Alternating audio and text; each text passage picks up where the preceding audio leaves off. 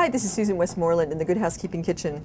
If you're using raisins in your baking, or tonight as we are in this sauce for beef, check them out. If they're really dry and they've been in your fridge or in your cabinet for a while, these are really hard, and basically they will absorb all the moisture in any sauce you would make, or all the moisture in a cookie. So what you can do is put whatever, quarter cup or half cup from your recipe, in a small bowl of ramekin and just sprinkle it with a little bit of water.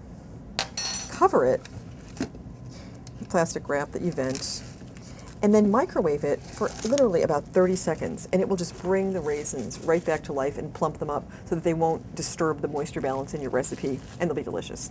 Susan Westmoreland in the Good Housekeeping Kitchen, helping you take back dinner time.